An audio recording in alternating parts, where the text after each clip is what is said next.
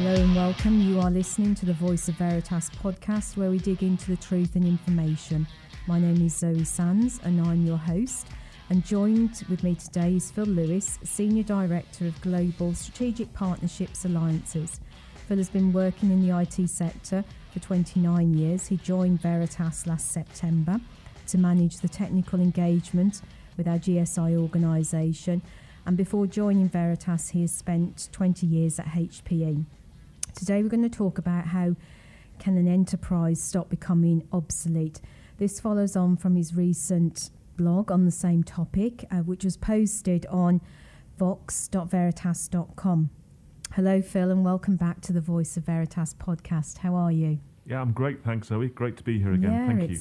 It's good to have you on the podcast again.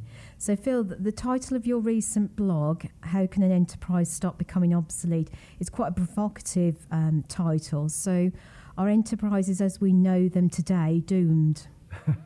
It's good of you to say that it's provocative.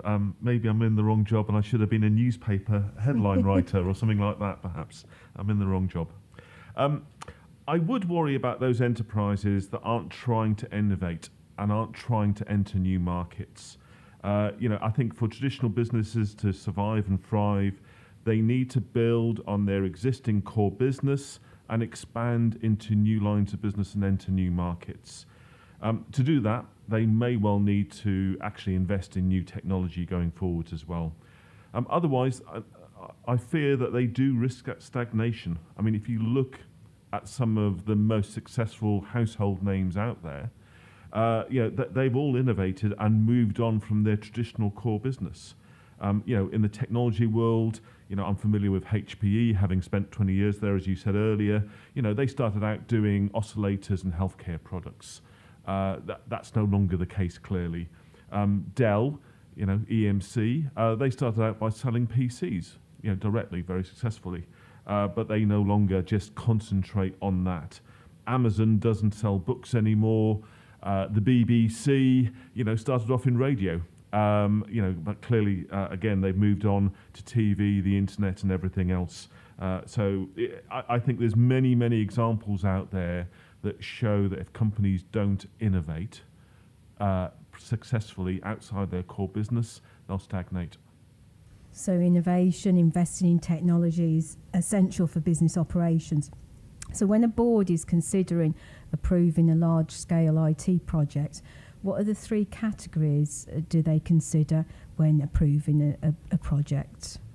Yeah, that's a really great question, and it's one I think about all the time. When I'm talking to customers, when we're talking about projects that we are heavily involved in, one of the questions I ask always is what's the reason as to why the customer is going to buy this solution from us? And for me, it all boils down to at least one of three reasons. For the board to sign off on a deal, we have to show them that either A, it's going to grow their business, it's going to lead to top line growth, B, it could be because it's going to reduce cost and therefore impact their bottom line, or finally, three, it's going to reduce risk to their business. It's all about business survival. Now, clearly, we play a lot in parts B and C in terms of reducing cost and also, in particular, reducing risk. But we also need to think about how we can show companies how we can grow their business and grow their top line. So these projects will be at least one of those. It could be a couple of them combined going forwards. How can IT departments ensure that they can future-proof their annual IT spend and reduce risks of IT projects failing? And is there a formula for allocating IT budgets? Yeah, it's interesting that there is a formula out there that I constantly refer to. It's a financial model proposed by McKinsey's, the analyst firm. They came up with it in 2009. They call it their 3 horizons model. And I think it's a pretty good model to use to look at and understand how a customer is actually allocating its resources. And when I talk about resources, I'm talking about budgets and people. And how are they allocating it to different points in their transformation journey? So they call it the 3 horizons model, and basically they suggest that a company should split its resources, its budgets and its people into 3 very uneven buckets. So if I take bucket number 1, because this is the largest one, and this is 70% of those resources, should be spent on the existing core business today. So this is keeping the lights on, but that money and resource should be spent on innovating, extending and reducing cost in that core business technology. So this is existing technology that runs its core business today. A classic example for me of that would be the move to all flash arrays, because for me that has done exactly what it says on the tin. It will actually reduce cost, it will extend, and it will innovate the technology that runs the core business.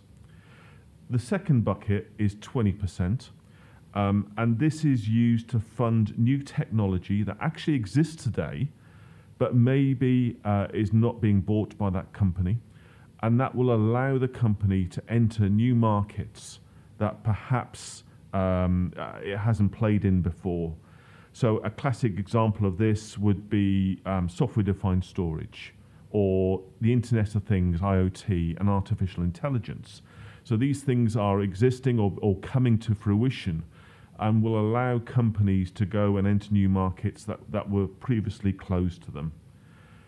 And then we've got the classic 10%, the final 10%, which is the smallest bucket of all, but very importantly, should be spent on looking at new technologies that aren't yet in the market. So what is coming down the line in the next couple of years that will actually help the customer create a whole new market altogether and actually beat their competition to the punch. So a classic example of this might be the concept of memory-centric computing, maybe. Or it could be the utilization of robotics, things like that coming to fruition in the future. So given that Veritas's focus is on data management and protection, where can we help IT departments plan their spend in bucket 1? Yeah, I think there's a number of fronts where we can really help them, and we have a number of tools and products that can help businesses reduce the amount of data that they hold dramatically. We often refer to the Databerg report, where only 15% of an enterprise's data is actually clean data. The next, 33% is considered rot data. Mark was talking about this in his recent blog. How can we show a customer how we can reduce the amount of rot data that they have and free up storage resources in the core of their business today? This is stuff that's in the bucket 1, and we can actually take that out for them. And then clearly there's the dark data. I mentioned in the last podcast that we did, Zoe, that a lot of customers don't even know where all their storage devices are today, let alone the data that's on there. And there's huge amounts of this going on within our enterprise customers. We can help them identify that data. We can absolutely reduce the amount of data they hold so they only have the clean data left that actually drives their business. And this will dramatically lower their overall storage cost, and that will allow them to free up resources to then invest in buckets 2 and 3. So some organisations are already investing in cloud and software-defined storage, whilst others are still in the exploratory phase when it comes to these 2 technologies. What advice would you give to enterprises looking to invest budget from bucket 2 of their IT budgets? Let's discuss software-defined storage first. This is clearly a growing part of the market at the moment. It's nascent, but it's certainly growing. At this moment in time, it's ideal for secondary storage environments where the functions and features of enterprise class storage really isn't required. It's not primary storage. It's built on standard x86 platforms. The servers that we know and love and been filling our data centers with for the last 30 years or so. it's built on that. It's not proprietary storage. So just using that x86 technology to store data will clearly reduce cost, for the huge amounts of data that will be generated by IoT, AI, robotics, etc. going forwards. So it will allow them then to use that data that's stored on shall we say, more cost-effective platforms to then enter new markets going forwards. And it will cause disruption out there. So, for example, I talked in the last blog about car manufacturers moving into autonomous cars. The concept, for pay-as-you-go driving in the future, where you don't actually own the car, you just rent it as needed. This is going to have a massive impact on car insurance companies out there. If I said to you that the total addressable market today for car insurance is something like $360 billion, it's $120 billion in China alone. So, it's a massive market, but clearly that's going to be impacted by this. I no longer own the car, I no longer drive the car. So if there's an accident, who do you blame? Who do you sue? Because you cannot be sued because you're not the owner or the driver of the car. So, I think it's a really interesting scenario, and I say it's going to cause huge disruption out there. Cloud brings a whole set of new challenges for our customer. Which lines of business are actually utilizing cloud today? Is there shadow IT going on? Is the data that they're storing in the cloud, is it backed up? Is it secured? Is it safe? Is the contract with the cloud provider, is it economically viable? There's huge differences in costs between different cloud providers. And then how easy and cost effective is it to actually move your data between the cloud provider and your on-premise data center, or between cloud providers if you can find a better deal elsewhere. So, we have a raft of technologies and solutions that will help our customers secure, protect their data in the cloud, help them move it, help them understand the cost involved in storing data in the cloud. So, Phil, you mentioned earlier that IT budgets falls into three buckets, and I think this is a great formula. There's the investment in current infrastructure, allocate budget to new technologies, and then there's the 10% to allocate to future technologies. But how do you know what future technologies are coming up, and do you have any advice for enterprises investing their IT budget for future technology spend? Mm-hmm. Yeah, it's a great problem, and my answer to that would be, for a customer, they really do need to talk to those technology companies that truly innovate in the market today, that are leading edge in terms of where technology is going. They're not a follower, they are a leader in technology innovation. Understand what it is they're doing, where they're going, what their strategy is, and then at the same time, understand your company's strategy.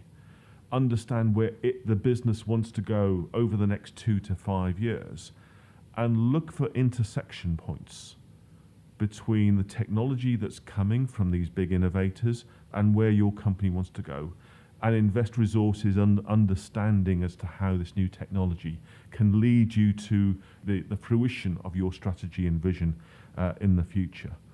I think the other thing to look at as well is understand the latent projects that you may have in your business that simply cannot be solved today because people do not, well, first of all, believe either that the technology doesn't exist, or that the business cannot afford the technology that's out there that will solve that latent project, and look to see where in the future either the technology will exist or the price will come to a point where a project can actually materialize and become a success in terms of driving the business forward in the future. Thank you, Phil, for sharing further details on how enterprises can stop becoming obsolete and how IT budgets can be optimised. Great formula there. That's all from this episode. For more details on this topic, you can find this on Phil Lewis's blog on vox.veritas.com. You've been listening to the Voice of Veritas podcast. You can subscribe to this podcast on iTunes, Google Play Music and Spotify, and keep up to date on the latest recordings. And don't forget to visit veritas.com for details of our latest solution offerings. Thank you and goodbye.